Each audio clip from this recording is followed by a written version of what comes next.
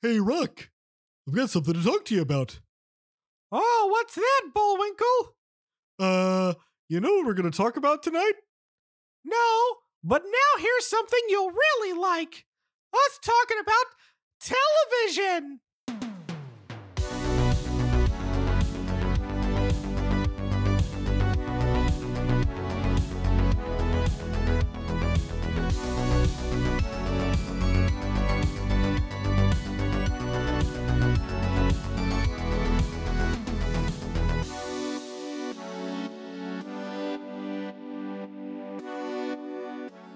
Hello, everybody, and welcome back to your new favorite show, The More You Nerd. And yes, Miles, I've been practicing that impression all day. My name is Drew, and here we are in the month of January 2024 to talk about the TV shows that made us, the TV that sticks in our brains as stuff that we go back to time and time again, and the stuff that's just sort of embedded into our personalities. And yes, that was my first pick of the night. But before we get to that point, Miles, how are you, friend? I'm good. I'm always excited to talk about this kind of stuff. I like these more off the cuff conversations where we don't have something to review and we can actually chit chat. Drew has gotten some suggestions for music stuff, so I'm pretty happy about that. Don't think we found anything that he's like fallen in love with yet, but it's fun to have him try stuff out. Yeah. So with that said, tonight we're talking about TV, and we're talking about TV shows that have sort of been foundational for us in the way that we talked about the movies that we go back to or went back to over and over again back when we were young. The first one I want to talk about is Rocky and Bullwinkle, The Adventures of Rocky and Bullwinkle, which was a fantastic TV show with Bullwinkle the Moose and Rocky J. Squirrel as they encountered different things with, Boris Badenov and Natasha, and you had the Mr. Peabody and Sherman going through time and Aesop's Fables, and just a fun show that I wish, like, my kids don't know who Rocky and Bullwinkle are. I did this impression around them today, and they had no idea what I was doing. It's weird because that show and those characters were so popular for so long, and then like nothing. Like you had a live action movie, and that's I think it. Like they haven't had like newer shows, have they? Mr. Peabody and Sherman had No, I know Mr. Peabody and Sherman did, and they also had a CGI movie. But I'm talking about like Rocky and Bullwinkle. Yeah, I want to say there might have been one on Netflix, but I do not remember. But regardless, it's one of those things there. I feel like we have to have the conversation about who we are. And we are millennials. We were raised on television as much as we were raised on the internet. And as a result, like, we have memories of stuff that is beyond our time. Like Rocky and Bullwinkle happened in the 60s. So we also came up at a time where reruns were a heavy thing, especially on channels like USA Network and Cartoon Network, where entire blocks like Cartoon Network didn't have really original stuff until your mid to late 90s, but it still existed. So I remember specifically when Cartoon happened for Cartoon Network. But there were large facets of time and large blocks of afternoons that were dedicated to reruns. And this is how some things stayed alive. And we've talked previously about how reruns for Star Trek the Animated Series helped revive the franchise. And so we got exposed to a lot of old cartoons, and that's why we have them as fresh as if we watched them when they came out. So like if we made it a reference to Captain Caveman or Captain Birdman Caveman, yes, we all know Captain Caveman, or Birdman before Harvey, like Harvey Birdman only worked because we knew who Birdman was. Right. Like, the thing about Harvey Birdman as a show is that so many of the of the other characters in that show were legacy Hanna-Barbera and associated characters that Cartoon Network owned. Like Yeah. Mitor was a judge. Mitor. That Yes. that I mean, the big breakout from the late 90s and early 2000s that was like universally popular, I would say the first viral show Cartoon Network really had was Space Ghost Coast to Coast. well, Space Ghost Coast to Coast was weird because it was a show in like 1992. It was so early in Cartoon Network's run. And then it wasn't until Adult Swim came out that I think they brought the show back and made new episodes. It was something like that, but like it necessitated knowing who Space Ghost was as to why it was funny initially. Because like I grew up watching Space Ghost cartoons. I did too with Jan and Jace. Was that the yeah, I think so. It was Jan and Jace and Bleep the monkey? Gleep the monkey. Bleep the monkey. I mean, it's fun talking about these because like there is this whole treasure trove of not just Hanna-Barbera, but just like of like this block of time, like from like 68 to like 80, I would say 4, where before you get into like the big ones that everyone knows, like your He-Man, your Transformers, your Ghostbusters, all that stuff, of a wide assortment of weird characters. And some of them are really, really cool and have been revived. I know that DC did an attempt to do this kind of Hanna-Barbera line that they have mostly given up on, but a lot of it was pretty good. One time in the early 2000s, they did a 4-issue, I think Mark Waid wrote this 4-issue Space Ghost miniseries that took the whole concept extremely seriously, and it was also very good. Like, there are always interesting ideas, and it's possibly because you had a bunch of young writers, taking all sorts of things to help them with these ideas. But I mean, it was a fresh time. I definitely think like it starts with the Rocky and Bullwinkle, because that was more like what, late 60s, early 60s for Rocky and Bullwinkle? I would have to look it up right now. I want to say it was mid 60s. That sounds about right. It was 59 to 64. Oh my gosh, it started in 1959. That's a hell of a run. Yeah. Which also is why some of those episodes look so wonky. Even then. Oh, so, you mean they only had 4 frames of animation? Right. But so what is it about Rocky and Bullwinkle that because I know we've been dancing around the concept of the show existing, but I would love to get more in the weeds about that. But really, like, why is this your first pick? Just because I thought that would be funny for the intro, but also it's one of the earliest shows that I feel like I watched. And because I looked at this in a weird way of like this kind of proud millennial, as we mentioned before, like, I know so many shows from so many decades, so all of my shows are broken into the decades, and I have too many to talk about, and I am going to forget to bring something up.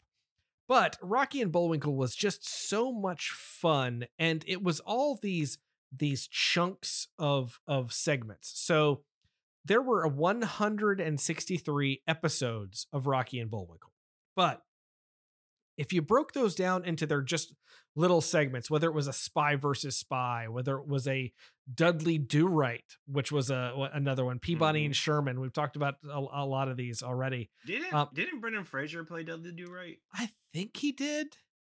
But did he play George of the Jungle, which I believe also came out of both. He did both. He was also in Dudley Do Right. But out of 163 episodes, if you broke those down into the individual segments, there were 815 individual segments of this show that could all be shown independently of each other. And that's a lot of content, man. It's just so much content. And it was all just real fun. And, you had, who was June Foray as Rocky J. Squirrel, and you just all these different characters, and they've attempted to come back to this show, but it's just a show that was innocent and fun, and just had a lot of just silly moments. Yeah. We've had a couple of also weird attempts to make live action Rocky and Bullwinkle movies. There's been 2 live actions and 1 animated attempt, and then a Peabody and Sherman. Robert De film. Niro played Boris Badenov. Which is so weird. Absolutely ridiculous. Because, like, no, wait, no. I'm thinking of the Jason Alexander one. Oh, what? Didn't De Niro play Rocky and Bull? Was there an animated version where he played that? Because it No, wasn't in the. Is Jason Alexander in the main Rocky and Bullwinkle movie?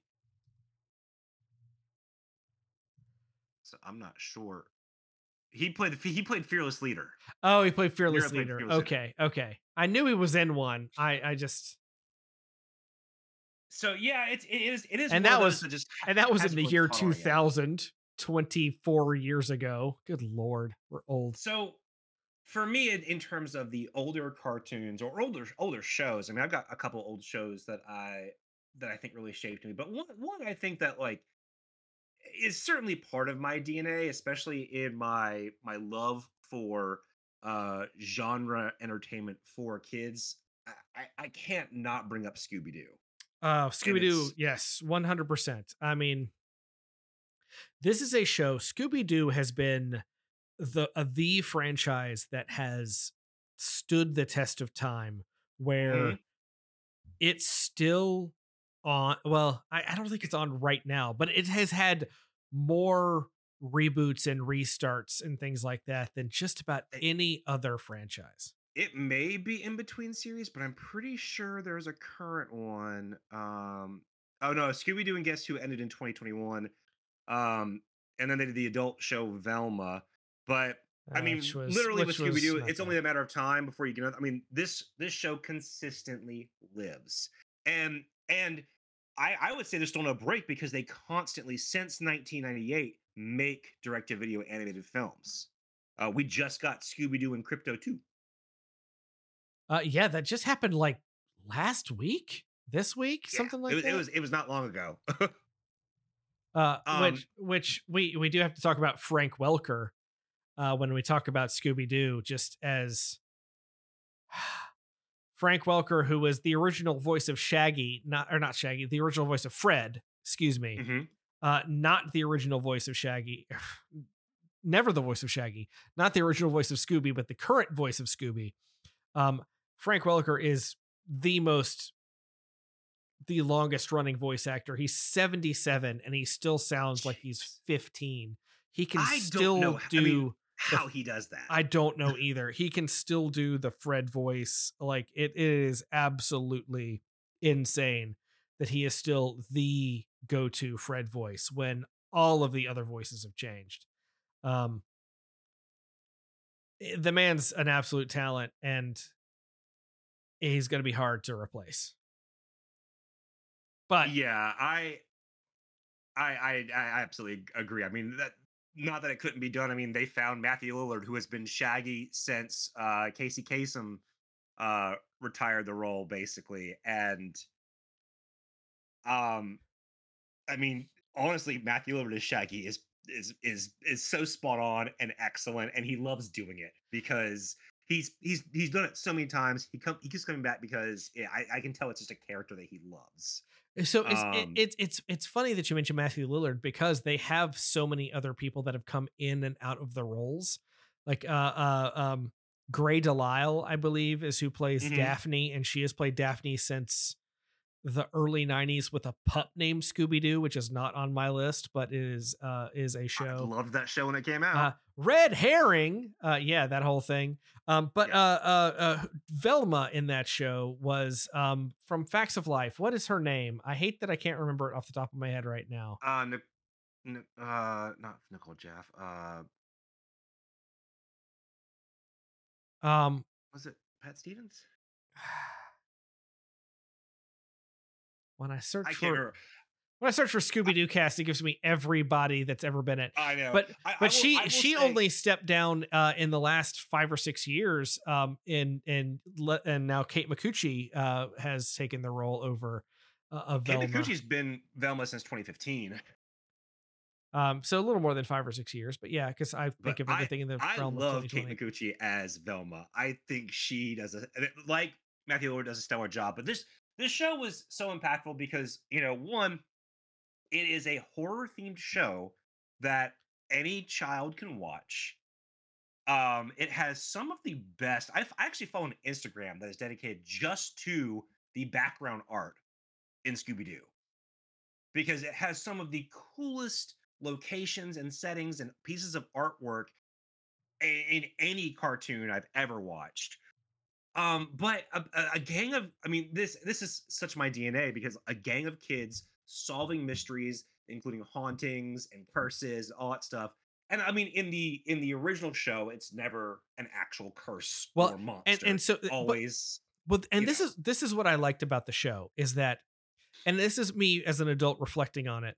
Um, when it comes to the original Scooby Doo, it was never a supernatural thing. It was always them using their powers of deduction and investigating things to find out that there was something more at play.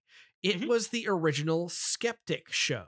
They were always skeptical of what was going on. There was always something deeper that was happening. except for Shaggy and Scooby, Except, well, our comedic relief, who are the stars of the show. yeah, Like, but like, and this is why, as you know, when you talk about later Scooby Doo shows that have gotten into actual supernatural things, I don't like those as much because it robs it it of depends. that the core.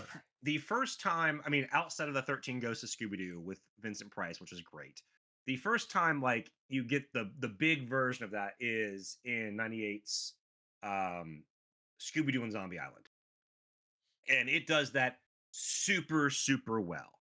Um, when Shaggy becomes a werewolf, and when Shaggy is like the coach of the Ghoul School, it works very well.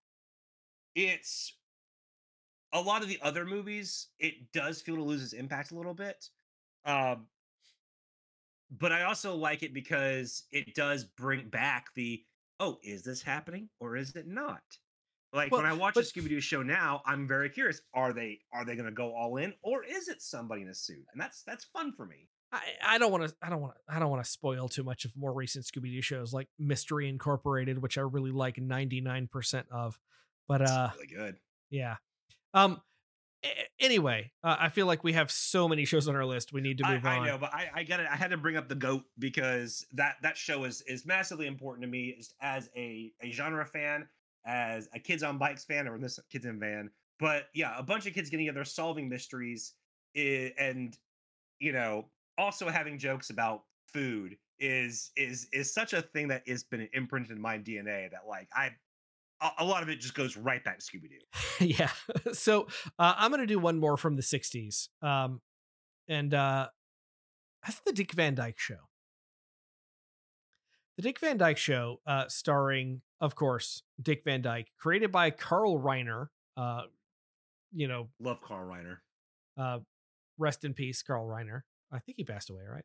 Um, Oh yeah. but you know, starring Dick Van Dyke and Mary Tyler Moore as he played Dick Petrie and his wife Laura as they sort of existed in this early 1960s couple, as Dick worked for as a writer on a radio show.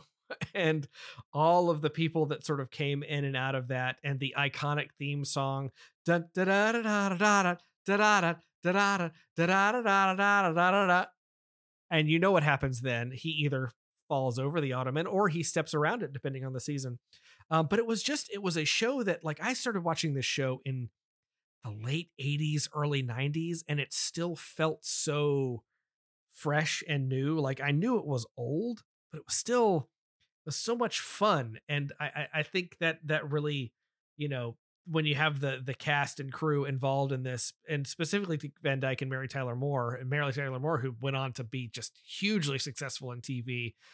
Dick Van Dyke is Dick Van Dyke. He's still around and with us, and it just, gotta say, it was one that I would, of all of the black and white, mostly black and white shows that I watched, that was one that I always made the time for as a kid. Yeah, I don't have as many that far back. I mean, there's a lot of shows that I watched I was a kid that often had insomnia. I just liked staying up late. Which, nowadays I'm like, oh, how did you do that, kid? And so I would see a lot of these older shows, especially like on Nick at Night. I saw more Mary Tyler Moore stuff and Carol Oh, Burnett stuff. Mary Tyler than- Moore was a fantastic show too. I loved that show. Don't get me wrong. Like, No, but as far as like a show that had impact on me, it's probably. I mean, we probably in terms of the live action stuff, outside of like your Star Trek, which I think we both kind of agree we're not going to talk about Star Trek. yes, we're not going to talk we're not going to talk about Star Trek. I've talked about Star Trek all the time. Star Trek was hugely important to me. Still is. Same thing with The Simpsons. I promised Miles I wouldn't spend an hour talking about The Simpsons, but I didn't promise him that I wouldn't spend 45 minutes talking about The Simpsons. That's a Simpsons joke. But yeah, I love both of those shows, and they would be the only two shows I would talk about if I had my gumption. But I believed in Miles, and we are talking about so many other things. Well, so like I didn't divide my stuff into decades, but I one of the things that I have found out about myself is I really love sitcoms. Like I went through a period in my like late teen to early 20s life where I was like, okay, sitcoms are like a lower form of artwork, and which is absolutely untrue. And he was an idiot. But looking back, the first and this is one that I have gone back to many a time. I have rewatched all 9 seasons several times. Is a show that I grew up with, a show that I bonded over with my grandmother, who watching it as an adult, I'm like, I'm shocked that I was allowed to watch this show, and that's The Golden Girls. So The Golden Girls is one of my favorite shows of all time.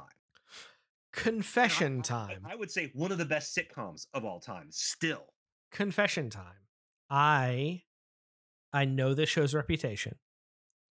I know that creative forces behind this show have gone on to be involved in my favorite TV series of the late 90s, early 2000s. I've never watched an episode of The Golden Girls.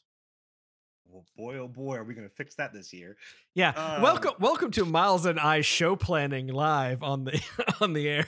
So, Golden Girls, I'm assuming you know the concept. Yes, It's about 4 elderly women who live together. elderly quote, like I think they're all That's in the their concept of the show, though. it's just funny that they're all in their like early 60s, and that is just a very different thing in the context of 2024 than it was in 1980 whatever. For sure. But this was my first interaction, like especially with B. Arthur and Estelle Getty, the smart, like witty sarcasm that those two women were excelling at.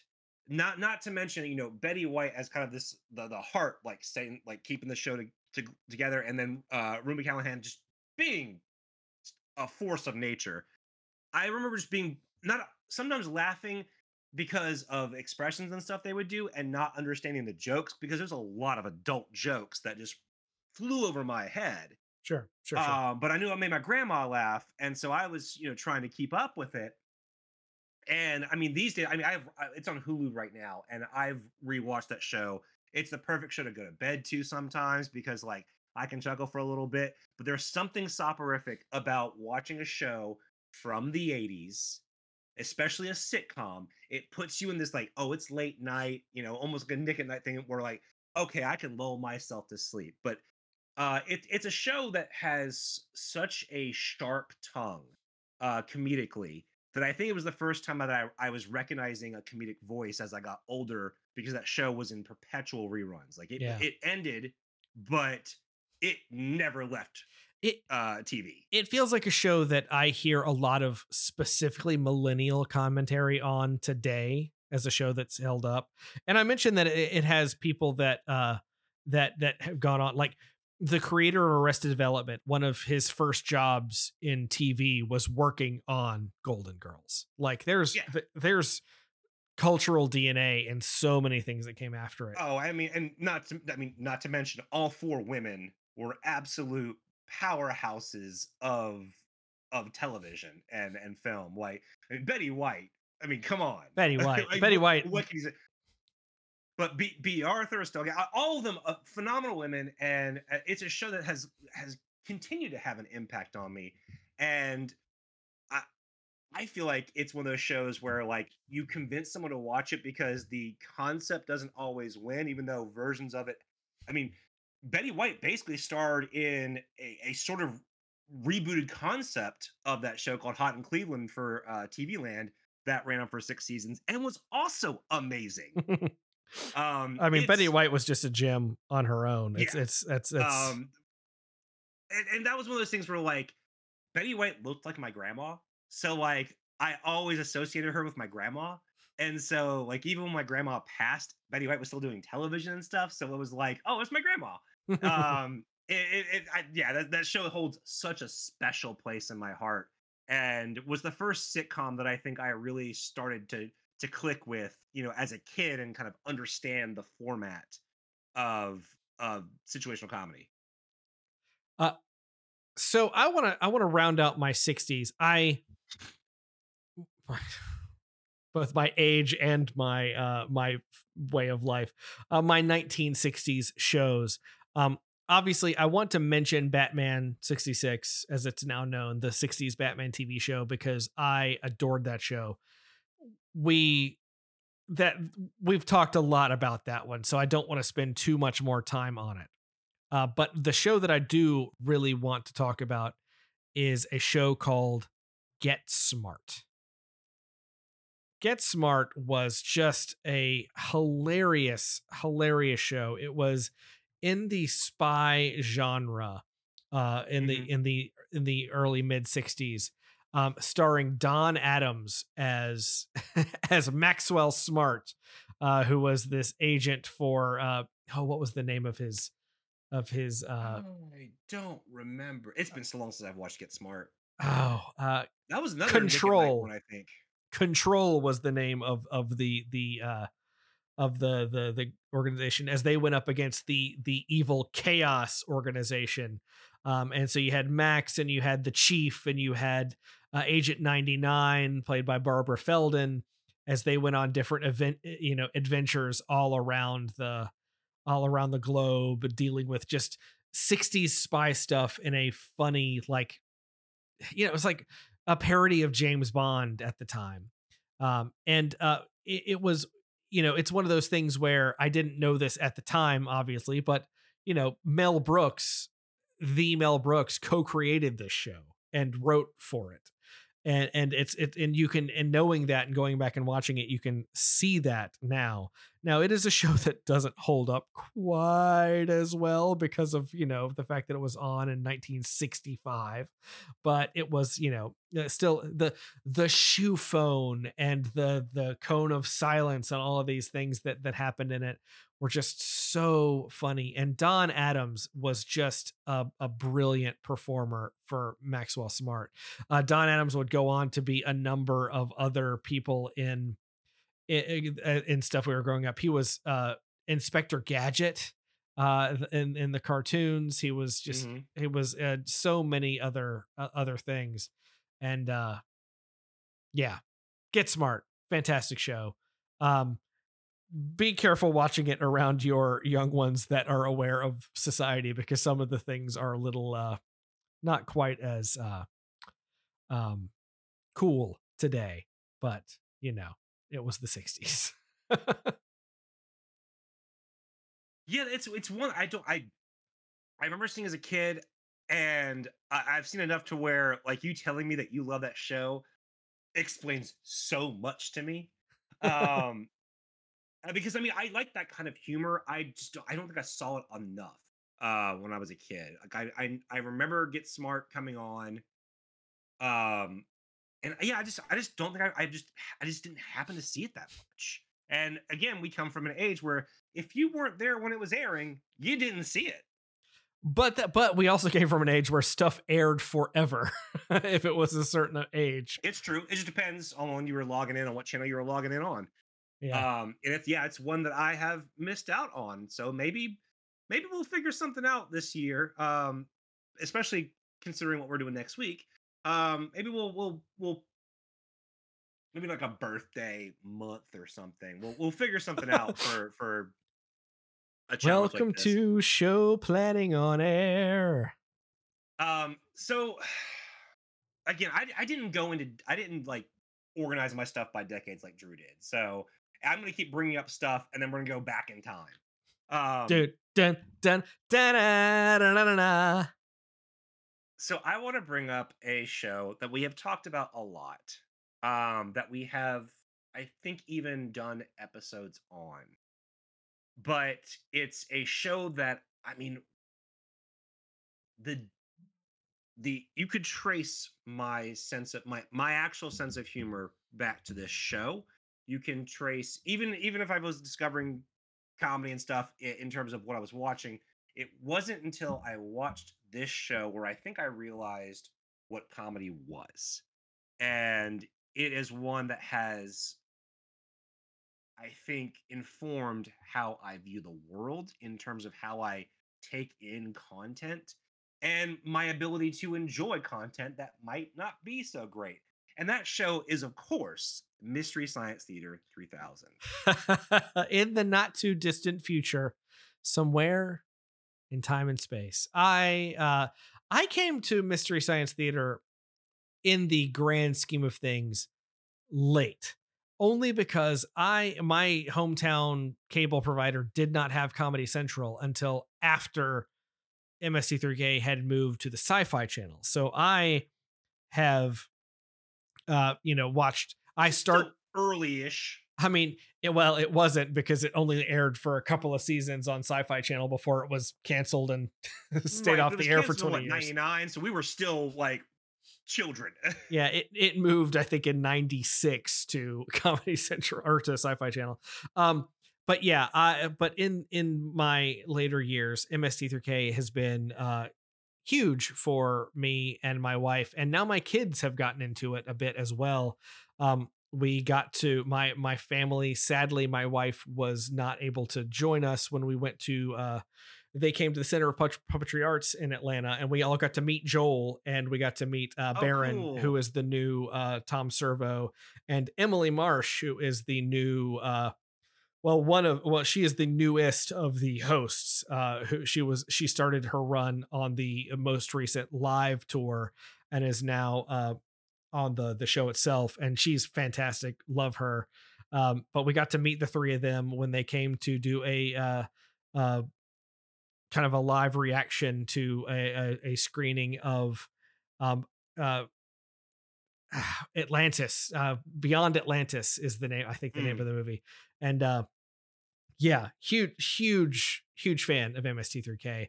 I'm more a fan of it in my adult life than I am as a youth, but just because it wasn't on for me. Right. And I mean, for me, again, this is one of those things where I discovered it late night, and the first time I saw it, I thought there was something wrong with my TV. I was like, what's going on? Like, I thought there was a pirate broadcast or something. Like, that was the energy that this show had. And having the sci-fi element ingrained into the show, as opposed to just being like, it took the idea of the classic horror host to a new degree, because it wasn't just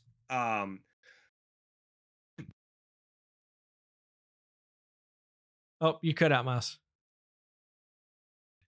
It wasn't just presenting a movie and like having a couple jokes like your Elvira or even Joe Bob Briggs. Like, they made the whole thing a presentation. And I think that, and not to disparage Elvira or Joe Bob Briggs, I love them both. But there was something different they were doing. And as someone who loves movies and loves genre movies, and that they were doing this in kind of a gleeful manner, it wasn't acidic for the most part. There's a couple times where you can feel like they really hate the movie that they're watching. But this movie is, this show is responsible for so much of how I developed as someone who consumed media. And I think why I because I watched it when I did, and as a developing child, like I think it's another reason why my I want to say tolerance for trash is so high. Because like there are some people like, how can you watch this movie with this dialogue and think hell yeah? And I'm like, I think hell yeah, because this is awesome. It's a great when they're on. It is just a fantastic, fun show. I want to move into the 19. Now entering the 70s, Drew. Now we're entering the 70s, and I don't have nearly as many 70s shows. Only because I mentioned one thing that is going to be just a ton of content. But the one show that I want to make special time for is a show whose theme song I can sing at any moment, no questions asked. Welcome back. Your dreams are what took you out. But I don't know. Welcome back. Welcome back, Kotter. Have you ever watched this show, Miles? No. I've never seen. I mean, I know of the show, but this was one. So a lot of the 70s sitcoms, I have a weird pull with. There are some that would come on Nick at Night and stuff like that. So I saw, you Mary Tyler Moore's That Girl. I saw a lot of those kind of shows, White Shadow, Taxi, stuff like that. But Taxi also on my list. I'm not going to talk about it too much, just because we're running low on time and we haven't even gotten into the 80s yet. But yeah, so, some of the your Welcome Back Kotters, your just a lot of those sitcoms in general, a lot of the family sitcoms. Didn't watch The Jeffersons much. Didn't watch Archie Bunker much. There was a lot of those that I've just never seen. They were on, but they were the kind of shows that I wasn't as interested in. Not that Kotter's among those. I'm listing big sitcoms from the time period, and I just didn't really connect with a lot of them. So I've never seen that one. So Welcome Back, Kotter is about Gabe Kotter, played by Gabe Kaplan, who goes back to return to his high school as a teacher, and he ends up sort of mentoring and befriending a group of his students known as the Sweat Hogs, which he was a former Sweat Hog himself when he was in high school. Sweat Hogs, just much like Vinny Barbarino, played by John Travolta of all people. You've got Horshack and Percy Boom Boom Washington and Epstein and all of these characters as they sort of navigate this sort of late 70s high school life and just sort of kind of become a part of Kotter's, extended family as a result. I learned after I was fully embedded in it that my dad went to a taping of Welcome Back, Kotter at one point, and that's pretty cool. He described the episode in question, and I've never been able to find and watch the episode that he was in the audience for. And I feel like that's something that adult me needs to do now. Because back in the day, you watched what you watched when it came on. I'm sure Kotter's streaming somewhere. I need to just go through and watch all of Kotter, watch all 94 episodes and see what I can see. See if I can listen to my dad's very iconic laugh and see if I can hear it in the background of an episode.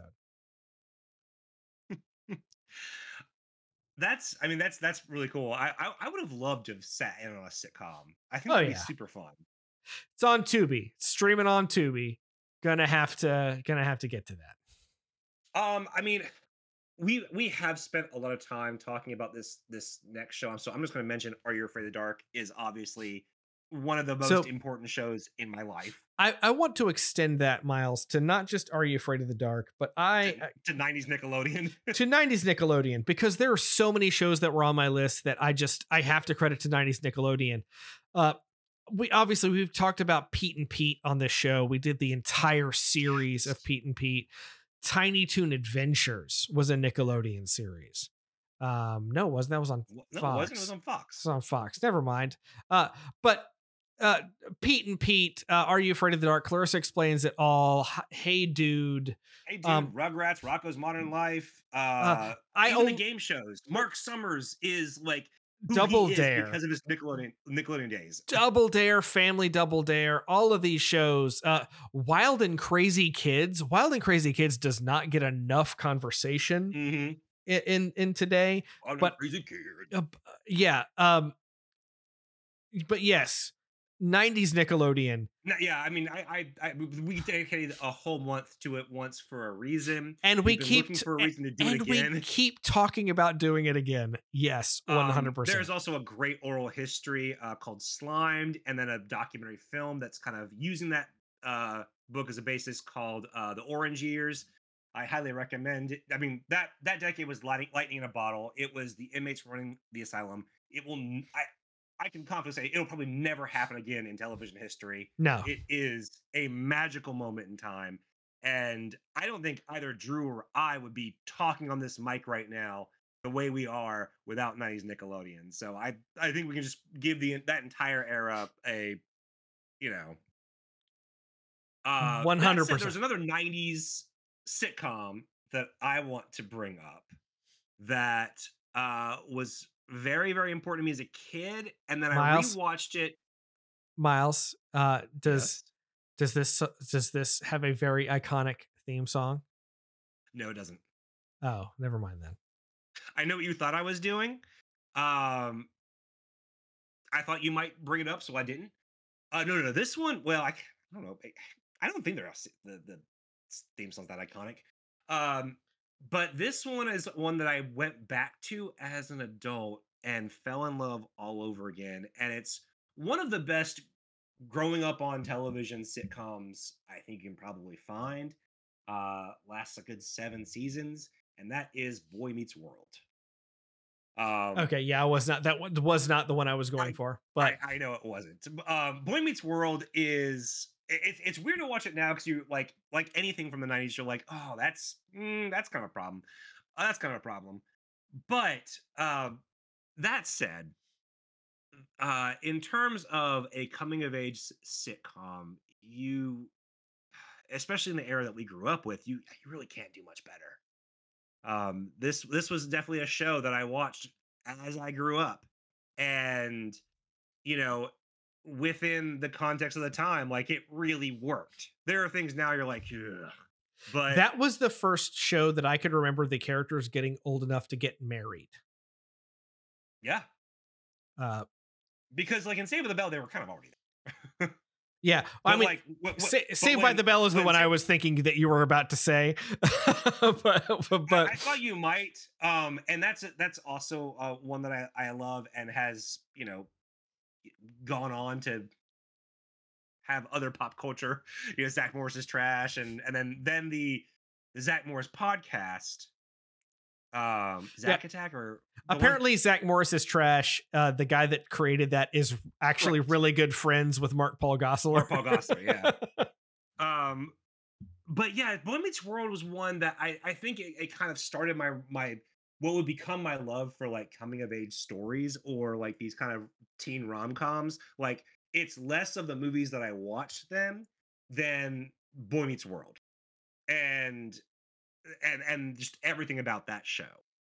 There's not a whole lot to say other than this show is really fun. It's funny. It starts off as a kids show. Like the first couple seasons, it's like kids.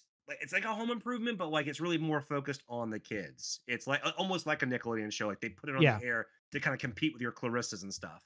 And then it becomes just a really good. And it was part of TGIF. Like it was a major part, along with Sabrina, of the Friday night sitcom lineup. Are we entering the 80s yet for you? Yeah. So I mean, we've talked about Transformers on the show. I don't want to spend too much time on the Transformers as I am surrounded by multiple Transformers as we are recording. I've got a Starscream in my hands right now. But a show that I want to make sure we talk about is a show called The Real Ghostbusters.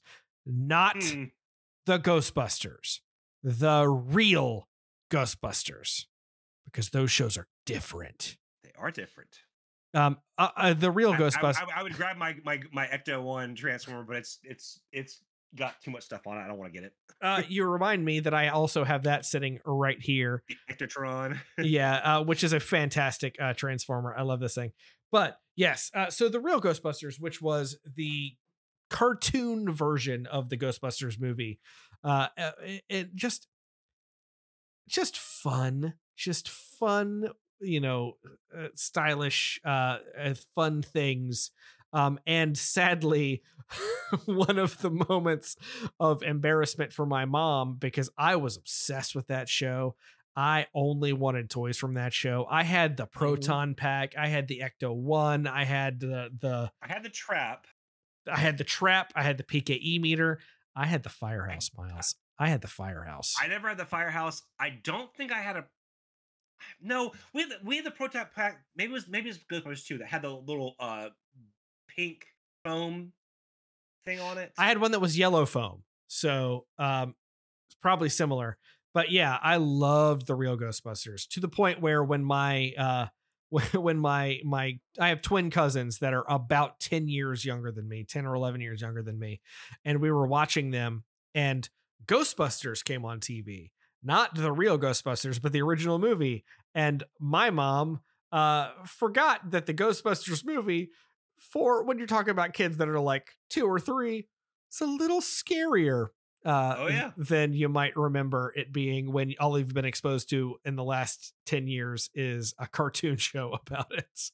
But not to say that the real Ghostbusters didn't get real creepy. When they did the Boogeyman episode, that was real weird. That's the one thing I really celebrate about that show. And I'm glad you brought it up, because I was going to kind of gloss over like the kind of 80s cartoons because we've talked about them so much on our show. But yeah, the real Ghostbusters is awesome. I mean, like Scooby-Doo, a monumentally important show, because anything horror related that I could watch as a kid, big deal. Love the Ghostbusters. But the real Ghostbusters, I mean, they had people who'd go on to be like award-winning comic writers. Like J. Michael Straczynski wrote a lot of Ghostbusters. He's recently kind of complained that they talked about, oh yeah, we wanted to use the kind of wild and crazy creatures like in the real Ghostbusters, and he was like, well, why did no one call me? I got plenty. But there was just keep writing your Babylon 5 remake. But yeah, there are plenty of great episodes that treat the characters seriously. There's a couple of two-parters where like the Ghostbusters are in real trouble. Like there was the whole two-parter that had their like weird evil ghost world versions of themselves coming through. There's that one. There's the classic like do not open till Doomsday episode. I think it was the Colette Call of Cthulhu. Like there was some great stuff. It's a wonderful show. Very indicative of the 80s because it's very more of that Madball style of ghost design than anything else. I think it helped really popularize Slimer. It's where we get our Ecto Cooler from. Ecto Cooler, baby. Which I think is making a comeback when the movie comes out in March, but it'll probably be limited run again because I didn't get any last time. I hope it comes back, and I hope that Untitled Arts Ecto Green Seltzer comes back as a result as well. You and me both. That stuff is real good. It was so good. It was so good. Untitled Art, one of my favorite breweries. We're adults now, so we're allowed to. we're allowed to drink child flavored alcoholic drinks. I went to I used to frequent a place that it's no longer open anymore, but would make adult Capri Suns pouches and everything. But they're here or there. Speaking of animated shows, I think this is one that we haven't talked about on the podcast. Okay. It's one I've been meaning to talk about on the podcast. One we might get to this year. Okay. But it's the first American animated show that I remember that had a fairly sequential story, and not just like in terms of like, oh, Batman had continuity within the episode where if he took off his belt, that belt stayed off. He was cut a certain way, that cut was there the entire episode. This was a show that had an entire run that is to this day unfinished. in terms of the story. Miles, But its entire first season. can I guess the show you're about to say? You probably can, yes. Yeah. What does it involve? Neo Sapiens from the planet Mars? Nope. Never mind. Never mind. I'll bring that up later. We'll talk about that later. Go on. Preach on, brother. No, this is I believe a Hanna-Barbera production. That I think failed. I think they had big plans for this, and it just failed to find its audience because they has a Sega Genesis game. They went all in on this show, and it's one that I haven't. I have a copy of on Blue DVD. Haven't revisited because I've been looking for a show reason to do it. But it is one that I was obsessed with as a kid and have the fondest memories of. And that is the Pirates of Darkwater. Oh, of course. I feel bad for not thinking of that initially. Golly. The Pirates of Darkwater had this story where the Black Ocean is basically taking over the world. And the 13 treasures could possibly heal it. But at the same time, there are evil people who don't really care. They just want the treasure for themselves. I think it grants a wish or something. I can't remember. And you have Ren and his crew who are seeking out the 13 treasures. I think it's 13 jewels to heal the world, basically. And I remember hearing at some point that someone on the crew also worked on Titan AE and had said that they considered it a spiritual way of finishing Pirates of Darkwater. But I remember reading that somewhere, and I've never been able to like actually confirm that. Also, because those stories are so different. But they're also similar in terms of like the disease that's taken over the universe or whatever. Yeah. I can't remember what they call it. Yeah, Pirates of Darkwater. It was a great show. With the evil. What was the name of the evil pirate captain? Oh gosh, I can't remember. Why did you ask me right now? Oh, I'm sorry. I thought you were prepared for this episode. I honestly thought you'd be like, yeah, I didn't see it.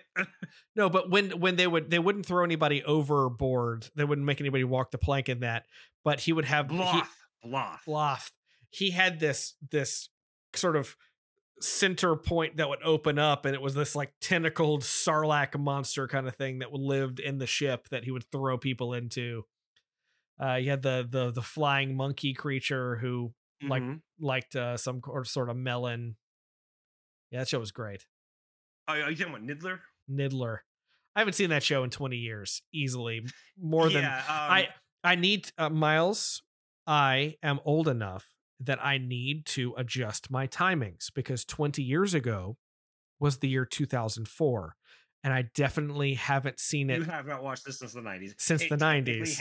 It technically had a miniseries and 2 seasons, but don't get excited because the miniseries was 5 episodes and each quote unquote season was 8. So there is still only like 21 episodes of this show that exists. And weirdly enough for me, like there has never been a reboot comic or some sort of like new version to bring it back. I don't know if there's a crazy rights issue or what, but that happens, man. That happens to a lot of these things. I wonder. Okay, this is where I got it from. David Kirshner is the guy who executive produced and was the writer for Pirates of Darkwater. He was one of Don Bluth's producers and in fact produced Titan AE. So I imagine that's where I got it from, is that probably in some interview David Kirshner said that this is his way of finishing that story in a spiritual sense. According to Wikipedia, the show was parodied in one series of early interstitials on Cartoon Network. These commercials featured a viewer's question in Cartoon Network's comical take on the answer. In Pirates' case, it was on the unaired episodes. Cartoon Network claimed to have the episodes on tape and promised to air them, instead showing footage of a cat lapping milk, suggesting that someone taped over the only copy of what would have been the non-existent episodes. I remember that happening and did not understand that it was a joke at first and being so upset Like the people they wanted to really get were me. And oh man, yeah. But this was the first time I watched an animated show that actually had an ongoing story. And why I always kind of compare this one to anime and stuff, because like my first interaction with that was not Gargoyles, it was the Pirates of Darkwater, and I think it kind of informs why I like some of the outlandish stories like this. Um, and especially my love for JRPGs, because this whole thing feels like a JRPG. Yeah. Yeah. Like Ren is essentially a JRPG protagonist. He even looks like Link. He does, with his little rat tail. Yeah. What you got? So I was gonna say, because we're rounding out the hour here, and so what? Keep going. I have too many more to talk about. We have to give a big shout out to Batman the Animated Series and all the other DC Correct. animated things. Spider-Man cartoon we've covered on the show. X-Men the Animated Series might be covered on the show at some point coming up, because that was also great. I'm trying to figure out what I want to end the show with, and I can't find one. I feel like we're only halfway there, and you want to end the show now. I know, but we've got so much more to talk about this year, Miles. So much more. So we can't spend too much time talking about Tiny Toon Adventures or Law and Order SVU or Cartoon Network in general. Heck, Miles, was it going to talk about Law and Order SVU? How many times are we going to talk about the Hanna-Barbera cartoons? All of them, including the Galaxy Trio. I don't know, man. We got so much to talk about this year on The More You Nerd. And I feel like right now we just need to pause and prepare ourselves for what is coming next. So send in your stuff about the Kyle. We got your email, but we will read that next week as we talk about what we're talking about next week, because we're gonna slow it down a bit. Not slow it down. We're gonna move forward full speed ahead. The opposite of slowing down. I don't even know what I'm saying, because Miles, I don't know what I'm saying, because I'm old. I'm very, very old, and you're old. We're both old. We're the same age. I know, but that age is old, as we are both turning 40 this year. Yeah. Ancient 40. And that, but if we're turning 40 in the year 2024, that means we were born in the year 1984. And 1984 is known for a lot of things. And we are going to go through 1984 in media. Movies, TV show, all of the biggest impacts that our birth year has had on the world. That's what we were talking about next week. And that's how we're going to finish January of 2024 as we move into everything else that's happening this year. I'm excited. I'm very excited. I really didn't think you were like wanting to end the episode right now, because I was like, oh, I got so many shows to talk about. You didn't even get to talk about Simpsons. I know. I can talk about The Simpsons so much. I know. It's a show I haven't watched in 10 years. More than that, 15 years. But it's a show that I throw it on Disney Plus every now and then. It's still fun. But I watched the Monorail episode last week. Monorail. I can. It is the foundation of my sense of humor. The Simpsons. We should probably at some point do a Simpsons theme, but it's going to be narrowing that down without just me wanting to watch all 30 seasons of the show.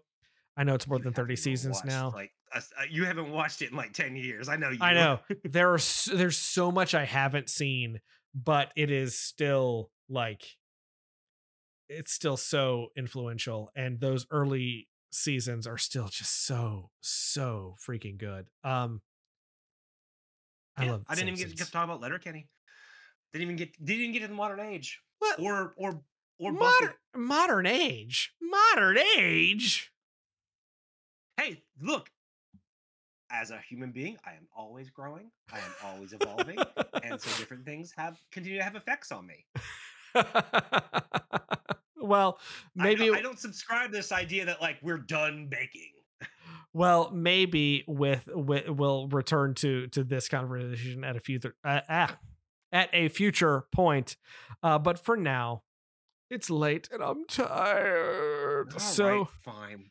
we're going to end the show. If you would like to reach out to us, you can find us at themoreyounerd.com, where you can find this and every other episode.